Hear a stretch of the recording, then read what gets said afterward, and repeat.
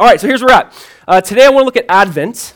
Advent, it's a beautiful, really Christian tradition that's been celebrated in a lot of different denominations for hundreds of years. And it's something I want to explore and talk about. So the title today is Advent, God Came and God is Coming. Advent, God came and God is coming. I'm not sure what you think of when you hear the word Advent. For years, when I would hear that word Advent, I thought of this. I thought of an Advent calendar. We didn't really celebrate Advent in my home. I didn't really know what that was, but I knew what an Advent calendar was. I mean, this was like the highlight every morning from December 1st to December 24th. You could get a piece of chocolate, and in my mind, I knew that chocolate was coming. There was an arrival of chocolate. That's probably why I am the way I am, is because I ate chocolate every morning, every December for many years. Not a good idea. But Advent calendar, that's kind of what we know it for, but what is Advent? Advent is a way for us to slow down and to take in this moment of how God entered earth. God broke into humanity. God entered his creation. It's a way for us to celebrate what Christ brought when he entered in. This idea of peace, love, hope, joy. We want to celebrate and remember all that God brought in. Usually Advent is celebrated in this way. It's right after Thanksgiving. The 4 Sundays leading up to Christmas, there would be 4 candles the church would light, and the candles were one for hope, one for peace, one for love, one for joy. And so that's why last week we gave you a little goodie bag with candles, and we want you to light those, but to remember the fact that when Jesus came, he was hope incarnate, meaning he was hope embodied. He came to bring peace and love and joy. And this is a season where it's not just like these concepts of hope, peace, love, and joy, but hope, peace, love, and joy is a person. It means so much more for us than it does for the world, because we believe that those things have come in a person, and his name's Jesus. And so really Advent is a way for the church to take 4 Sundays leading up to this great arrival of Jesus' birth. And we want to just look at this today, like what is Advent? What does it entail? What does it encompass? What does it embody?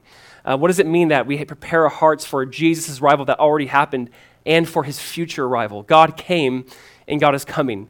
And so we want to explore this a little bit more with you guys and talk about this more in depth. So I just hope you kind of set those things aside and prepare your hearts for this.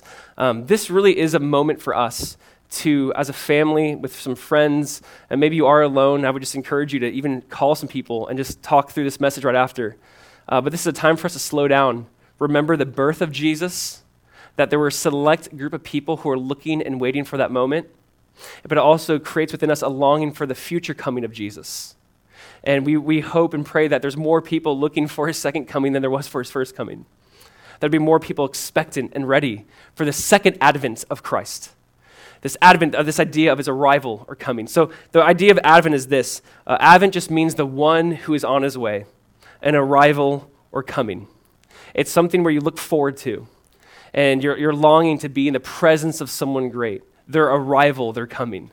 And so I just want to read a story of a guy named Simeon and a prophetess named Anna who were waiting for and ready for the coming of Jesus. There were a couple of people, a handful of people who were ready for the first Advent. And I think we can learn a lot from them to prepare our hearts for this Advent, to remind ourselves of Jesus' birth, but also to prepare our hearts for the second Advent of Christ. So if that makes sense, just stay with me. We're going to be in Luke chapter 2, verse 22. Let's just read the text as a whole, and then we'll pray over it. But Luke 2, verse 22, the story of Simeon and Anna and their expectation of the Messiah, of the Christ. So Luke 2, verse 22, it says, "Now when the days of her purification," Mary, Jesus' mother, "now when the days of her purification according to the law of Moses were completed, they brought Jesus to Jerusalem to present him to the Lord. As it is written in the law of the Lord, every male who opens the womb shall be called holy to the Lord. And to offer a sacrifice according to what is said in the law of the Lord, a pair of turtle doves or 2 young pigeons." In the law, the idea was that when you gave birth to your firstborn male, when you gave birth to your child, on the 8th day, the day of their circumcision, you would go and prepare them, show them before the Lord. And you'd either offer like a lamb or a goat if you were wealthy, or if you're poor, you'd offer 2 pigeons or 2 turtle doves. And so Mary and Joseph, being young, in this example, they were poor. But they're obedient. This is not bad, they're offering this. This is beautiful. They're obeying the law of God. They're offering their child to the Lord. They're saying, God, this son is truly yours. And so verse 25, and so they bring him to the temple. It says, verse 25, "And behold, there was a man in Jerusalem whose name was Simeon. And this man was just and devout. He was waiting for the consolation of Israel, and the Holy Spirit was upon him. And it had been revealed to him by the Holy Spirit that he would not see death before he had seen the Lord's Christ. So he came by the Spirit into the temple. And when the parents brought in the child Jesus to do for him according to the custom of the law, he, Simeon, took Jesus up in his arms, and he blessed God and said, Lord, now you are letting your servant depart in peace, according to your word. For my eyes have seen your salvation, which you have prepared before the face of all peoples, a light to bring revelation to the Gentiles and the glory of your people Israel. And Joseph and his mother marveled at those things which were spoken of him. Then Simeon blessed them, and he said to Mary his mother, Behold, this child is destined for the fall and rising of many in Israel, and for a sign which will be spoken against. Yes, a sword will pierce through your own soul also, that through thoughts of many hearts may be revealed. We're going to look at more of this prophecy that Simeon speaks into Mary on Thursday, how he'll divide people, he'll divide even her heart. We'll look at that more on Thursday night. Verse 36, it says, Now there was one, Anna, a prophetess, the daughter of Phanuel of the tribe of Asher. She was of great age and lived with a husband 7 years from her virginity, and this woman was a widow of about 84 years. She was old. Who did not depart from the temple. She never left, but she served God with fastings and prayers night and day. Verse 38, and coming in that instant, she gave thanks to the Lord and spoke of him to all those who looked for the redemption in Jerusalem. Simeon and Anna, two people who were expectant, who had this idea that Christ would come in their time, in their generation. They were ready for the first advent. And my hope and prayer is that we can prepare our hearts for Jesus' birth, for this season, what it means, to truly embrace this idea of God has entered earth, and also to prepare our hearts for the second advent. So why don't we just take a second, pray, invite the Lord to speak. Again, at your home right now, why don't you just set some things aside. Just give some room for the Lord to move and work. Prepare your hearts. Let every heart prepare him room. We want to do that, and we want to give the Lord some room and time to move and work. So just take a second. Let's pray and just invite the Lord here. Father, we just thank you. We thank you for the time to study your word. God, we thank you for the time to worship you, to sing to you, to celebrate you. Jesus, I ask that even though we're in homes, we're not together as one body, we are still one body. That Jesus, you are the head, that this is your church. And Jesus, I ask that you would truly do something within homes, within families, within friend groups. God, that you would create this longing and this expectation and excitement around the arrival of you, God, that you dwelt among us. Lord, help us truly embrace all that this means. Let this do something radical to our hearts, that this would not just be some songs we hear in the mall here and there, or just some music we like on the radio. Jesus, let the truth of Advent just pierce our hearts. God, do something unique in this moment. God, bring good dialogue around this topic. Jesus, create within us a longing for you and your coming, we ask, Jesus, in your precious name. Amen. Amen. You know, Advent really is a season where you're preparing your heart and kind of allowing the Lord to bring like this buildup of anticipation and excitement for just the reminder of Jesus' birth, for the excitement of his second advent, his second coming. It's supposed to create within us like a longing for it. It's to create within us this deep, deep desire for it. You know, I remember when Kimber and I, my wife, first started dating, we're in high school, and I remember when she first started coming over to my house, like I remember the excitement of her coming over and me like running around the house and running around my room and picking up everything and throwing things in the closet, and like my room was a mess even when she was there, but you should have seen it before she got there. I just remember the excitement of like, oh my gosh, she's coming. Like she's coming to my place, I got to clean things up. There is that excitement, you know, of her arrival to my home. I see this within my kids' eyes. If we take my 2-year-old, my almost 2-year-old, and my 5-year-old to to Disney, I see when the parade's coming and Mickey's coming down the road, and it's like, it's Mickey! And I see that excitement of Mickey's arrival of his coming. You know, in the famous movie, The Elf, when Will Ferrell yells, it's Santa! Like, just that excitement. You know, we see that in this season of someone's great arrival. I remember for me, like, the pinnacle of this, I was about 16 years old, and I was at a basketball camp in Southern California, and they said, hey, listen, Paul Pierce is coming. Do you want to watch his private workout and maybe even participate? And if you don't know, Paul Pierce was like playing for the Boston Celtics, and they like won a championship. And I'm like, of course I would love to be a part of this. And it's at 7 p.m. and I got there at 6. I got there early, and 6:30 rolls around, 7:30, 8, 9. Around 10 o'clock, I went home. He never came. But I remember that excitement and anticipation of someone you love, you respect, like their arrival is coming. The whole idea of this Advent is there's a true excitement to this arrival. Christians all around the world celebrate Advent to say, Christ came and Christ is coming. I mean, this is a big deal. We make a really big claim as Christians. Do we get that? We're saying God entered earth. God took on creation. Like God took on the human body. That's a big deal. I mean, that changes history. That changes, BC to AD. That changes everything. And so this is one of those defining moments for mankind, for us as individuals, as the church, where we go, Lord, prepare our hearts for this Advent season, how Jesus came and he's coming. And so here's what I want to look at, because if you've ever studied Advent, or you looked at it, or maybe you're new to this whole idea of what is Advent. Like, I grew up in the church my whole life, but never really kind of embraced this Christian tradition. There's really 3 big components, or 3 spiritual postures to take on when it comes to Advent. So I want to encourage our church with this, from the story of Simeon and Anna. When it comes to Advent, there's 3 spiritual postures we are to take on, 3 mindsets to have, 3 attitudes to embrace. And here's what those things are. It is waiting, it is receiving, and it is longing. And I want to break this down slowly, but let that kind of sink in. Advent embodies this posture of a posture of waiting, a posture of receiving, and a posture of longing for what is to come. And so let's just let the Lord kind of let that, simmer in our heart a little bit. Here's the first point, waiting. Advent was to create within us a spirit of waiting, of watching. A better word might be expectation or even preparation. We wait with expectation. We wait with anticipation. We wait in a watchful sort of a way. I have a love-hate relationship with like this idea of anticipation. Do you ever have that feeling of like you cannot wait for something? Like, I love the feeling of anticipation. Even as a kid on Christmas Day, like Christmas Day was great, but it's almost the memories of it was like the anticipation of that day to come. There's something about anticipation that's beautiful and good. There's something about some anticipation that I really don't like.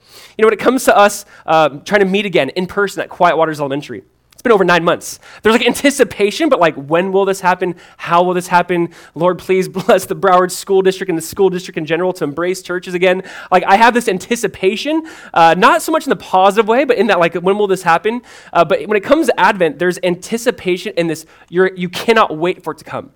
If you've ever sat in a meeting with your boss and you're like, what is this meeting about? That's like a bad maybe anticipation. Am I going to get fired? Is this going to be a good meeting, bad meeting?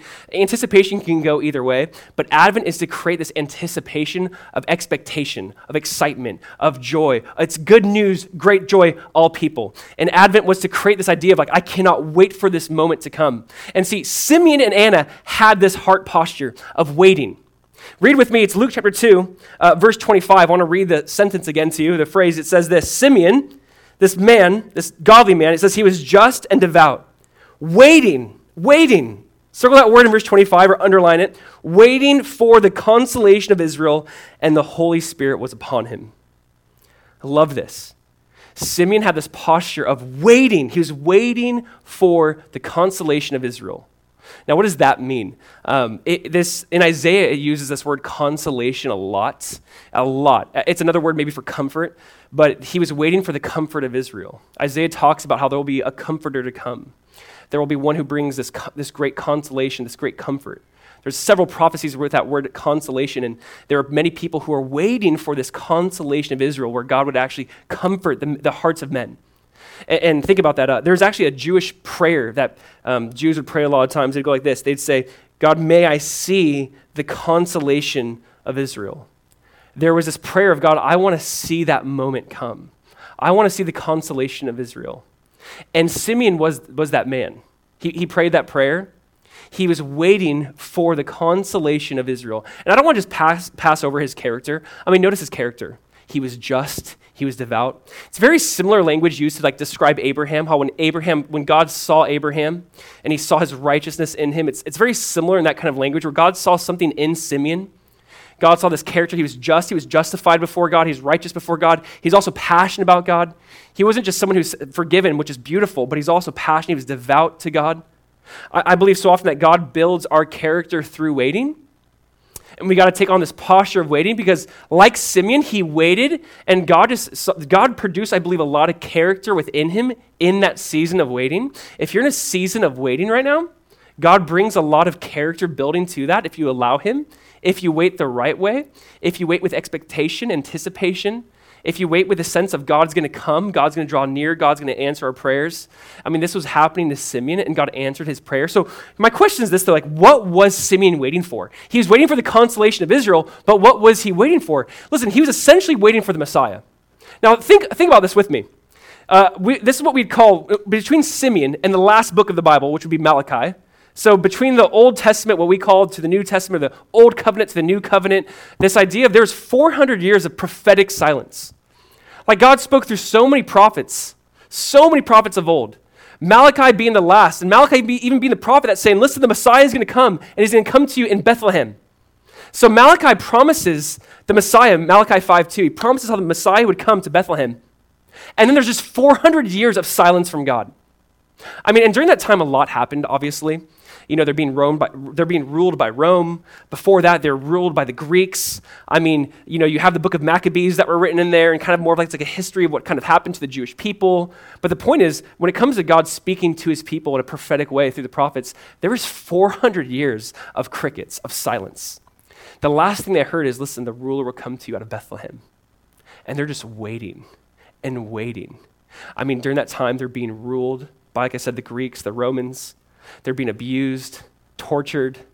I mean, you can read the book of Maccabees, how violent it got, how disturbing it got. They were being oppressed completely, truly enslaved. I mean, violence that you and I haven't seen. I mean, you imagine that the anticipation and expectation of God deliver us, like get us out of here, get us out of this mess. Where's the Messiah? Where's the one to come? There is probably this deep, deep longing, and within a select few, they didn't lose hope. You could imagine after a few hundred years, you might lose hope or going, God, what's going on? But for 400 years, you had a select group of people waiting and watching and looking for the coming of the Messiah, and Simeon was that, and Anna was that. People who were like expecting the arrival. People who knew God's word. Peter actually talks about this in 1 Peter chapter 1, verse 10. Let me read it to you. You can turn there, write this down. 1 Peter chapter 1, verse 10, it says, concerning this salvation, the salvation we have, the prophets who prophesied about the grace that was to be yours, they searched and inquired carefully. They searched the scriptures carefully, inquiring what person or time. All right, so here's where I was at. They were waiting for the Messiah. And they were wondering what manner or what time the Messiah would come. So stay with me. There was prophets of old going, we know the Messiah is coming, but how is he coming? In what way is he coming? We know he'll be coming from Bethlehem. But you know, they had these verses in Daniel 7 and Daniel 9 that talked about how the Messiah would come, when he would come. They had the 77s prophecies. They had some specific prophecies that said, we know in this time frame the Messiah should be cut off after the 69 7-year periods. And if you're wondering what that is, go read Daniel 7. My point is, there were people who studied the word of God very, very carefully and going, we know that the Messiah should be coming around this time. And Simeon was one of those. Now, they didn't know exactly how God would come or how God would come to them in the person of the Messiah. You know, if you have any Jewish friends, if you know anything about maybe Orthodox Judaism, no one really believes that the Messiah would be God himself. They didn't actually believe that God would take on physical form. They knew the Messiah would be special, unique, anointed by God, that maybe even speak on behalf of God, but not God himself. And why this story is so impactful and so powerful is that they knew the story in Isaiah 7 that talks about the virgin shall give birth. And in their mind, it's a young woman. We would argue it's truly a virgin would give birth. And this is what Matthew talks about. Matthew, being a Jew, quotes from Isaiah 7 in Matthew 1 and says this, "Behold, the virgin shall conceive and bear a son, and they shall call his name Emmanuel, which means God with us." And he's quoting from Isaiah 7. So here's the point. Matthew, a Jew, says, listen, maybe we've read this wrong the whole time. This woman is going to give birth to a son. This young woman, according to the Jews, but he goes, no, a virgin. She's going to give birth to a son. His name will be called Emmanuel, God with us. You see, Jews had this idea that God would be with their people in that figurative sense. Like, God's with us. We know God's with us. But do they know this in this Emmanuel sense, that God is truly with us? You see, there's the idea that God is truly with us. God dwelt among us. I mean, the reason why this is such a big deal is think about God's not just with us in a figurative sense, like, hey, man, God's with you. The story of Jesus, the story of Christmas tells you and I that God is truly with us, like he walked among us. God entered creation. The incarnation, I've said this before, but think of carne asada, right? Just like think of like different meat. Incarnation, God took on meat. The idea of incarnation, God took on flesh. God took on meat.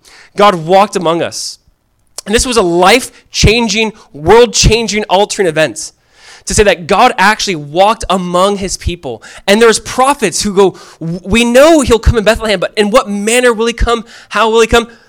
And there was this idea that, no, God came actually to live and dwell among us. And this is completely life-changing. Now, if you're one of those people that say, Josiah, I could never truly believe this. How could I ever believe that God came and dwelt among us? Like, I can't believe that.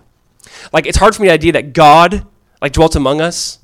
This teaching is difficult for me. The virgin birth, maybe you've talked to people and they go, there's no way I believe in a virgin birth. That goes against everything. That goes against science. That goes against reason. There's no way that there's such a thing as a virgin birth. Listen, we got to start with something from the lesser to the greater.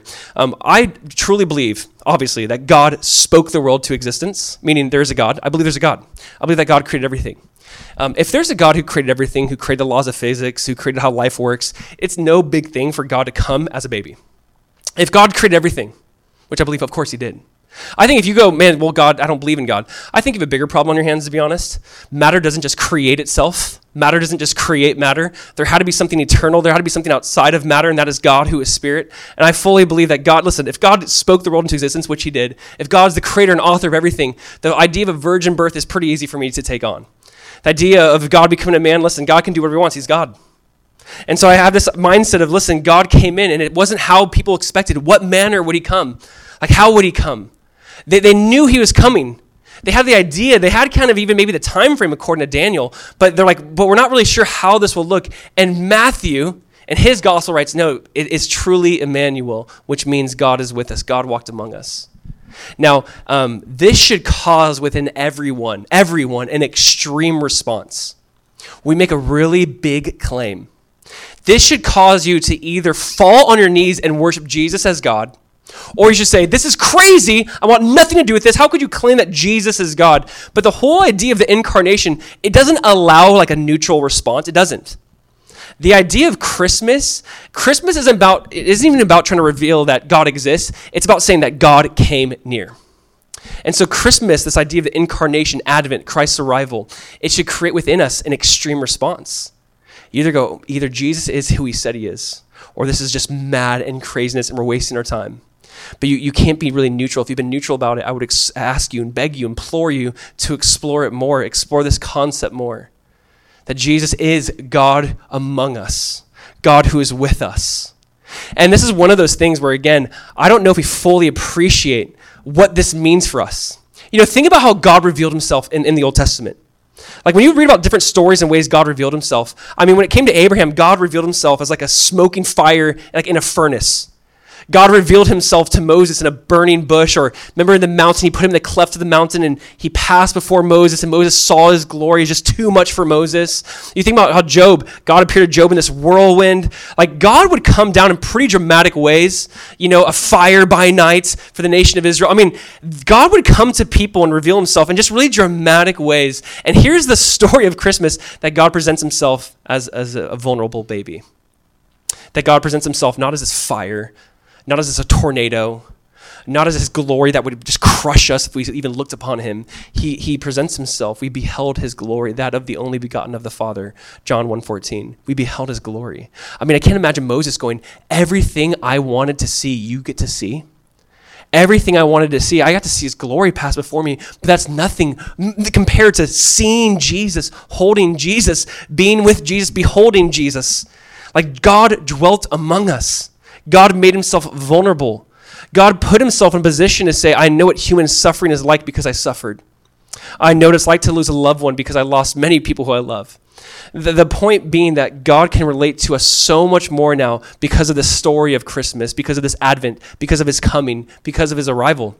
I mean, this should change everything. This changes how we do relationships, how we do life. We go, listen, God dwelt among us. God can sympathize with me. God can understand me. God is walking with me. I'm not alone in this moment.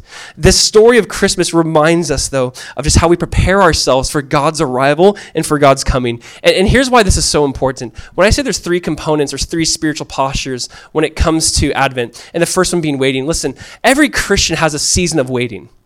Like, I want us to embrace this. Maybe you are in a season of waiting. It's painful at times. If you've ever been in a season of waiting going, God, what are you doing here? Why am I in this moment? God, are you going to provide in a job, a career? Are you going to provide with my spouse? God, my spouse and I, we're not sure what to do in this moment. How do we do this? Maybe you're in a season of waiting. In this season of waiting, this is when God can move so powerfully. How do we posture our hearts? How do we wait well? How do we do what Anna did? How do we serve while we wait? How do we give ourselves fully over to the plan of God while we're in that season of waiting? Here's the idea. It's easy for Simeon and Anna to feel this moment like God's forgotten us. God, where are you? You said the Messiah would come in Bethlehem. It's been 400 years. Maybe you feel forgotten in the season of waiting. Maybe you feel like God doesn't care. I mean, Anna, she lost her husband. She was without a husband for over 80 years. She was just going, God, you give me a husband just to take him away that quickly? Like, God, what are you doing? You could have seen with Simeon and Anna, it would have been easy for them to lose hope. It would have been easy for them to just give up. But they waited with this joy. They waited with this expectancy. They postured themselves in a way where the Lord says, I honor the way you're waiting. There's a way to wait. Lamentations chapter 3, verse 25 says, the Lord is good to those who wait for him, to the soul who seeks him. Hear that.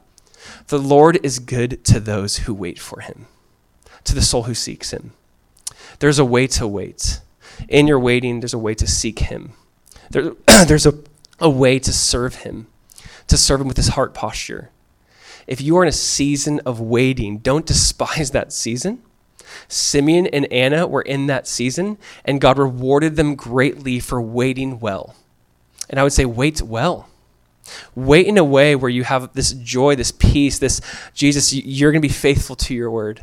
They waited well. You know, one of my favorite verses, and it's weird, people go, what's your life verse? I might have mentioned this, but for me it is Psalm 27. I don't know if I have like a life verse because I have like a seasonal verse, like every season, like depends on the season I'm in. But I guess the overarching theme in my life that I love, I just cling to, is Psalm 27, 13 and 14, where the author, or David writes, I would have lost heart unless I had believed that I would see the goodness of the Lord in the land of the living. Wait on the Lord. Be of good courage, and he will strengthen your heart. Wait, I say, on the Lord. I mean, that has meant so much to me in different seasons of my life. But just that call of, hey, I would have lost heart unless I believed that I would see what? The goodness of the Lord. This idea of waiting in a way that I'm going to wait on the Lord and I'm going to be of just good heart. And just this call to wait. I mean, listen, every Christian that I know, every solid Christian, every solid marriage, every Christian that's kind of endured it, they've waited really well. And I would say wait well.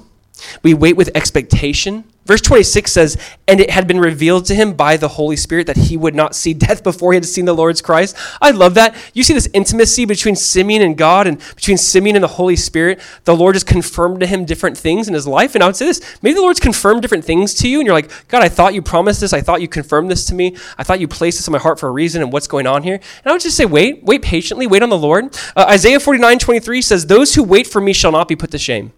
You know, it's hard. It's one of those things where I can't answer when or how. Again, the prophets didn't know exactly when or how. But the idea was what this Advent creates within us. I'm going to wait and I'm not going to be put to shame. Listen, in this season of Advent, church, God wants us to take on a posture of waiting and of waiting well. And I would say, wait on the Lord. Be of good courage, and he will strengthen your heart. Wait, I say, on the Lord. You'll not be put to shame if you wait on him. The Lord, as the Lamentations, is good to those who wait on him. I would say right now it might be a season where God's like, just wait on me. Like Anna, serve me while you wait. Like Simeon, be in the temple, be in the presence of God, be in community while you wait. And I think this applies to so many, if not all of us.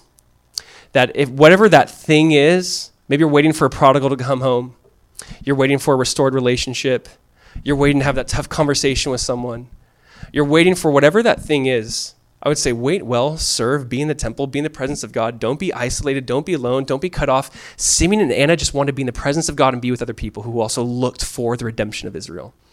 Wait well. Those who wait on him will not be put to shame.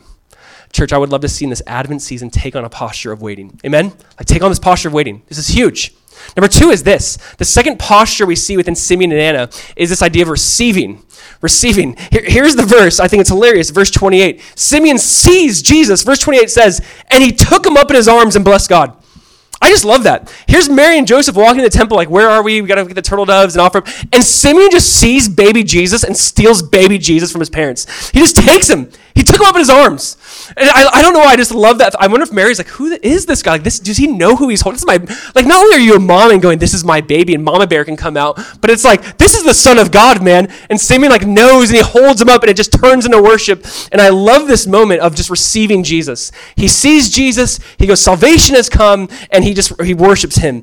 This is what's been called historically, this idea of Simeon's worship song. If you notice, he just breaks out into worship. It's called the Nunc Dimittis. It's in Luke 2, verse 29 through 32. But this is actually used in a lot of different Christmas songs or different hymns from back in the day. It's just the Nunc Dimittis just means now, Lord. It's what he said essentially right away in verse 29. He's like, Lord, now, or now, Lord. It's just him busting up into worship. And here's obviously what I see with this. When you've received Jesus, you can't help but worship. Like when you truly see Jesus, when you truly embrace who he is and what he's done, you can't help but receive him into your arms and worship and sing. Like church, those who are worshipers of Jesus are those who've received Jesus. I would say if you've received Jesus, really received him in this kind of way, like Simeon, with joy, with gladness, for salvation has come, my eyes have seen the salvation of the Lord, like it says. If you've truly received the Lord, you can't help but worship. Just notice that when you receive Jesus, you're going to be worshiping people. You know, my desire for our church is truly on Sundays and in just different ways in our cars, alone, private time, that we'd be worshiping people.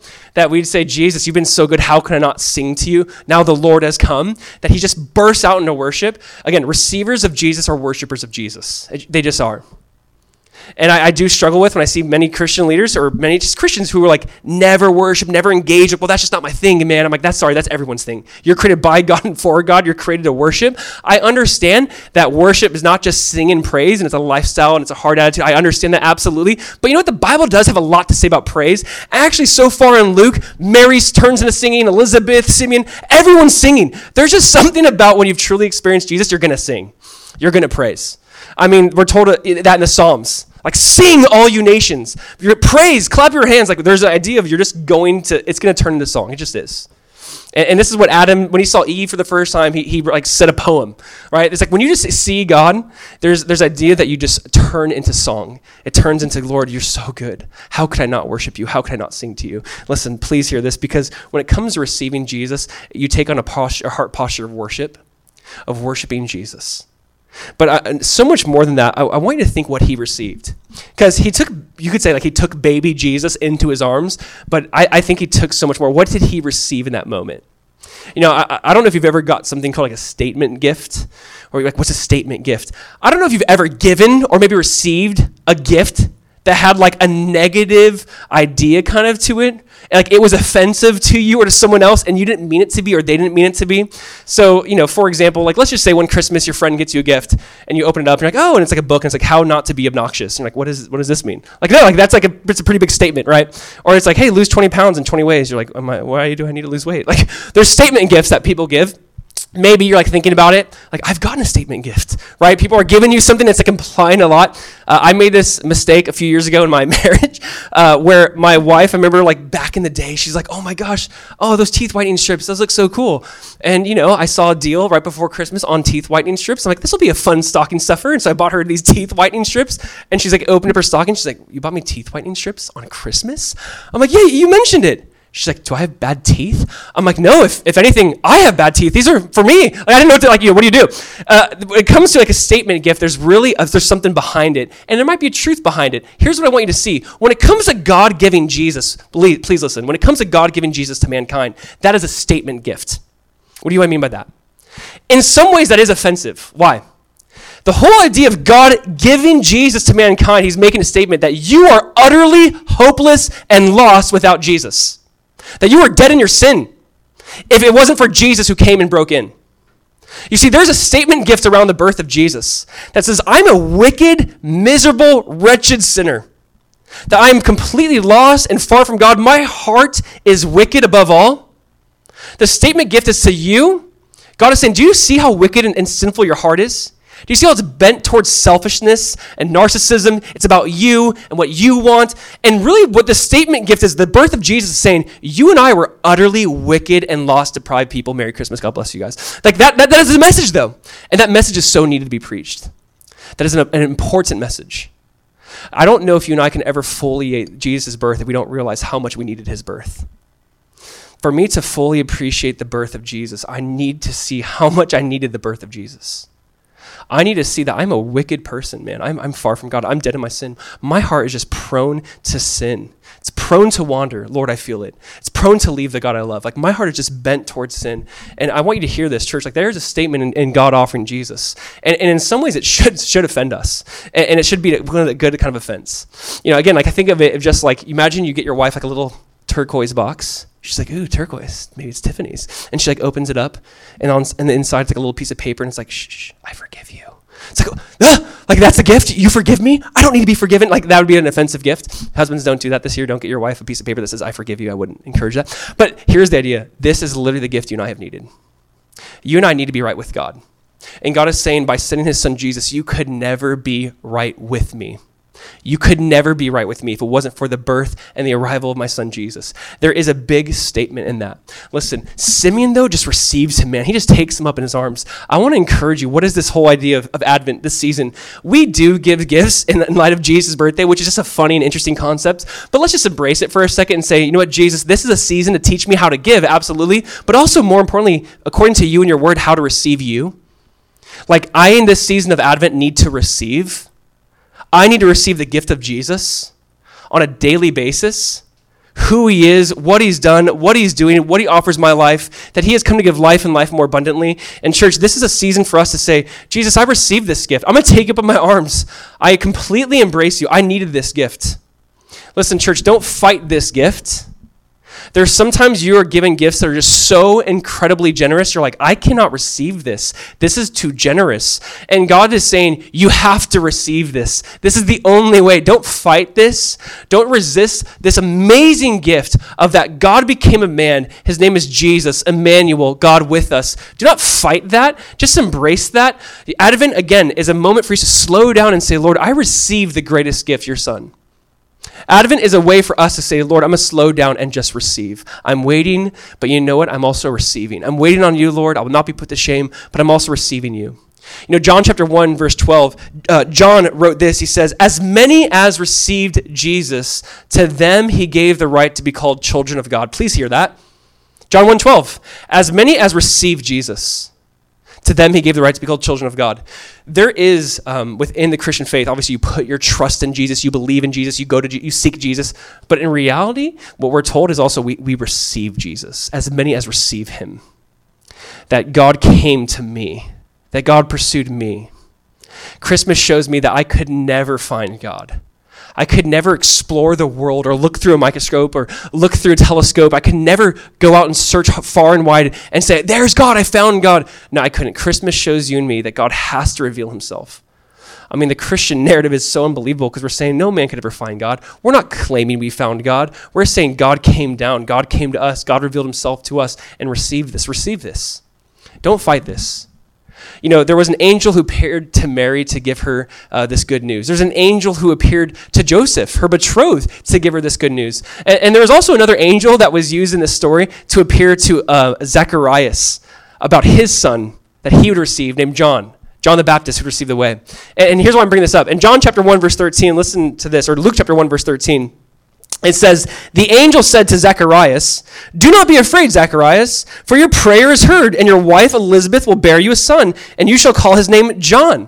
So Zacharias, who's a priest in the temple, serving God in the temple, you have his wife and him who can't get pregnant. They're in old age. He's praying for a son. An angel says, "Hey, good news. Zacharias, good news. Guess what? You're going to have a son." The prayer that you've been praying for, God has answered it.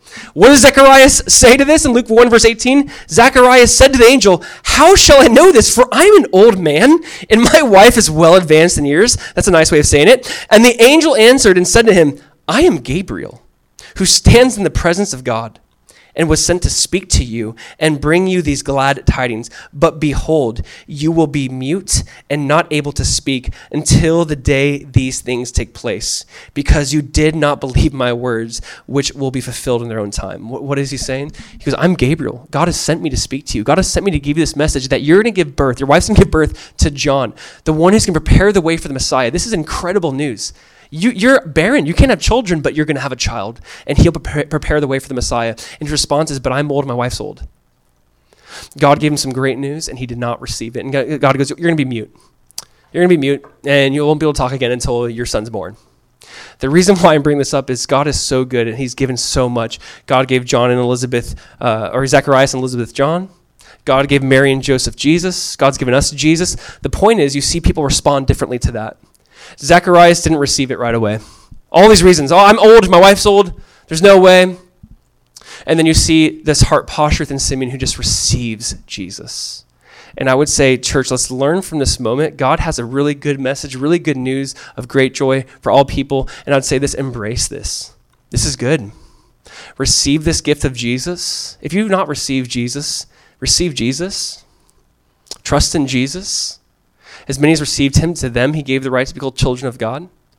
Listen, Advent is God saying, I want and I have given you the greatest gift. Receive that.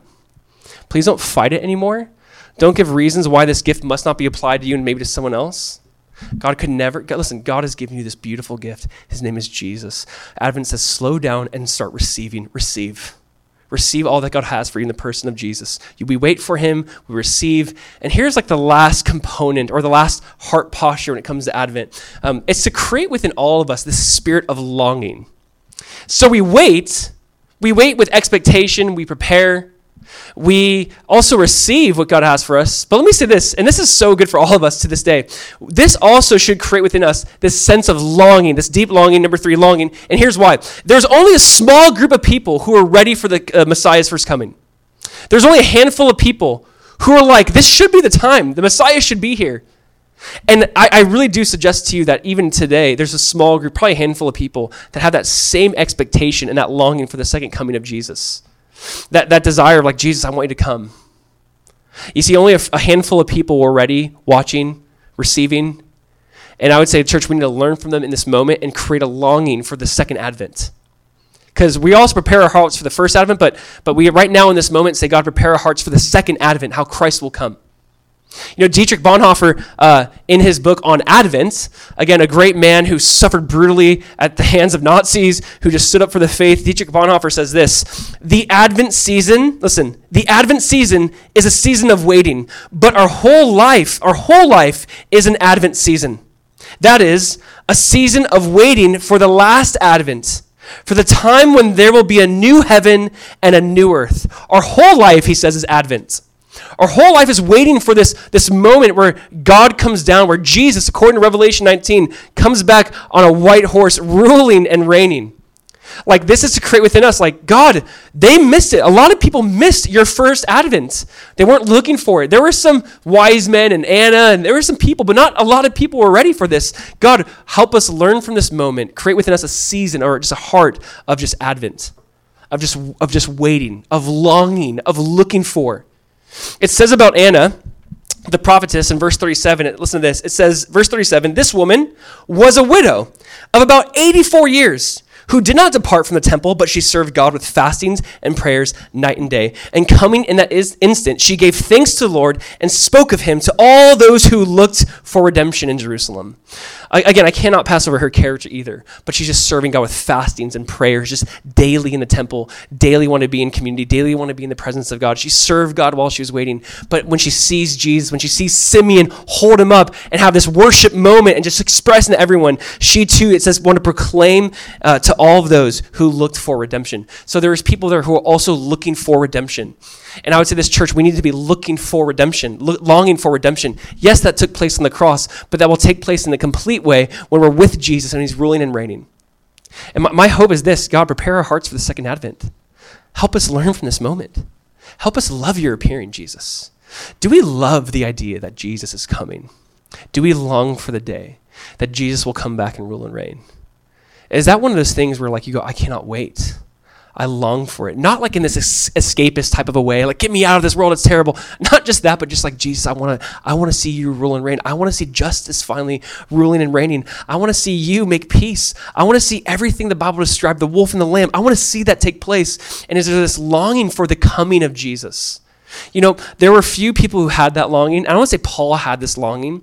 Paul was just longing for the return of Jesus. I mean, any epistle you read, there's like a reference towards the coming of Jesus from Paul. And I want to read this in 2 Timothy chapter 4, the last book Paul wrote before he's going to be beheaded. Some suggest Paul wrote this book just months before he was beheaded in Rome. So in Paul, in 2 Timothy 4, verse 7 says this. He says, I have fought the good fight.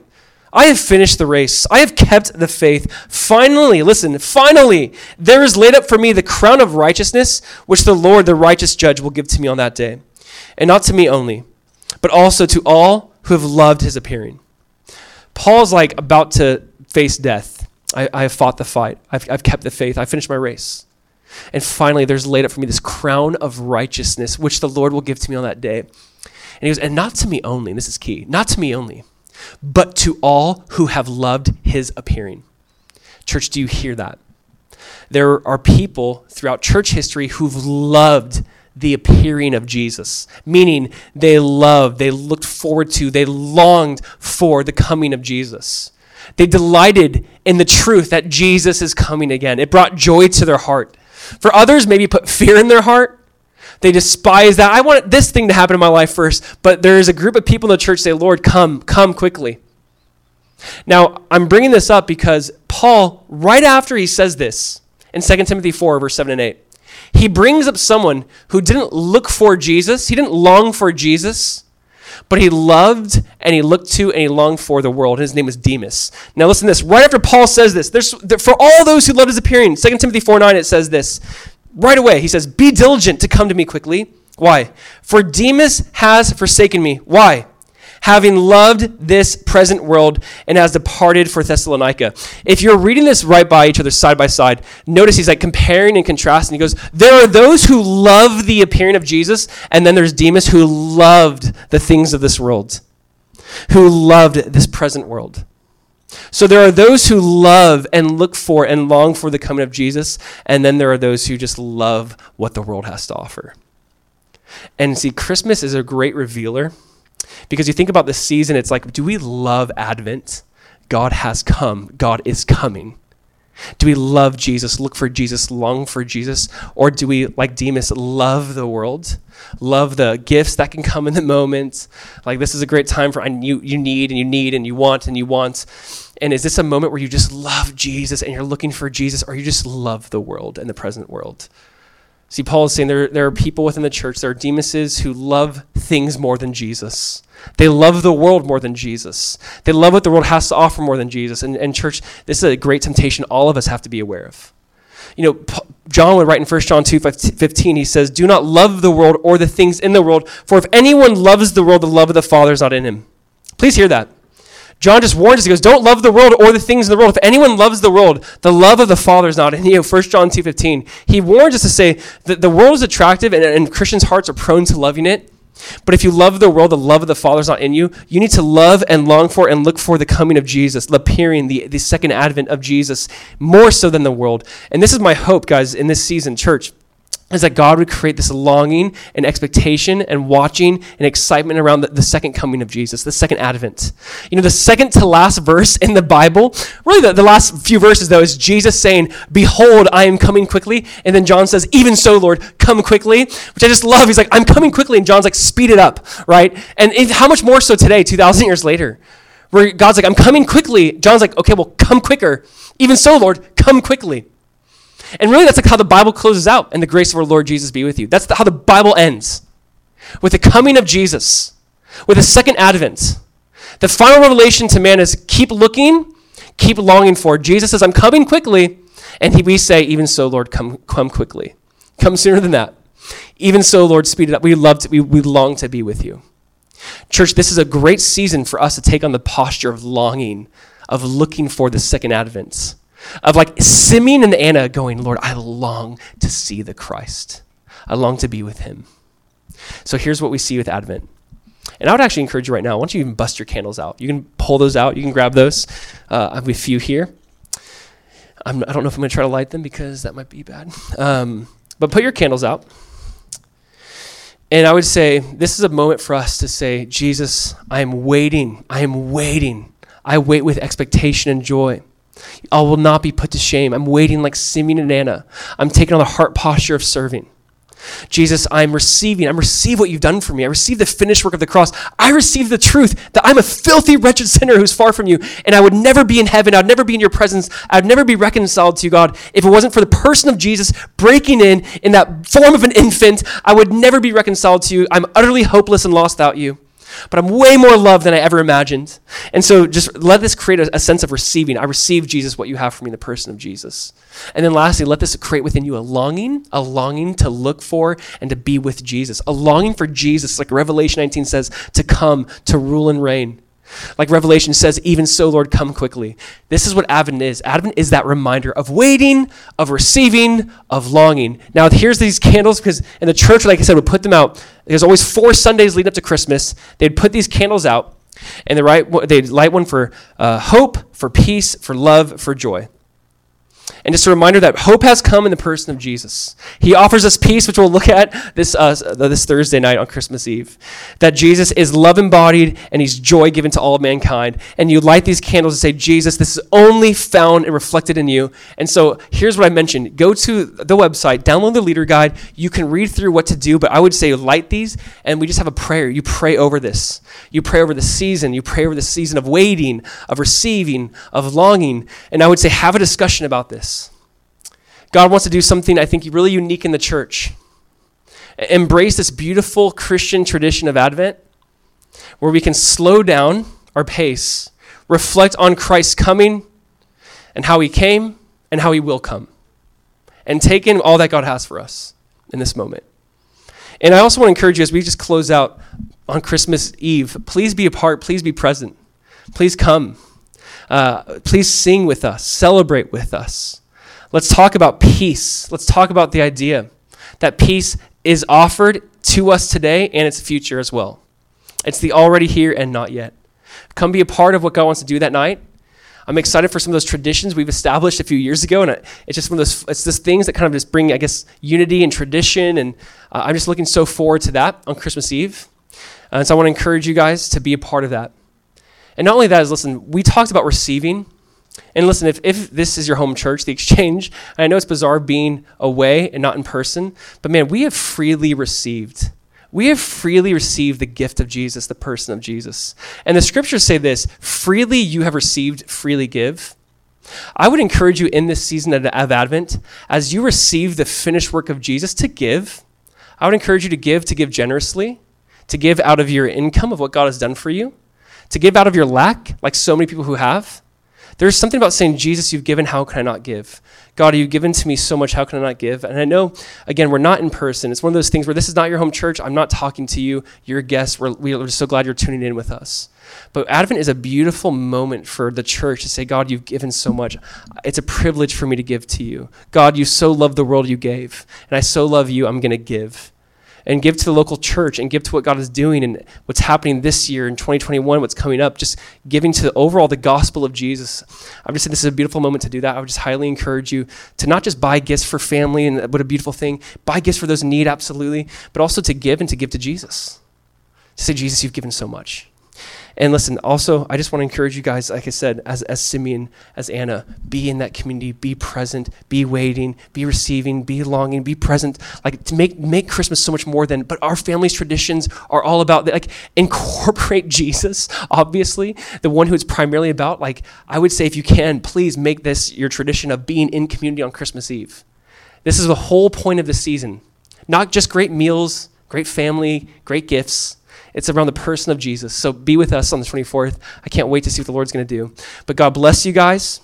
I love you. I'm going to pray it out, and then I'm going to let you guys get to your discussion. So let me just pray for you. Father, we thank you. We love you. Jesus, you are truly the greatest gift. We receive you, Jesus. As Simeon, we just want to snatch you up. We say, we receive this gift, God. Thank you. Let it turn into worship, God. Let it turn into a heart of service. Father, I ask that you just do something within our church community that would prepare our hearts for your second advent, that we would not diminish that truth. Jesus, you are coming again, and even so we ask, come quickly.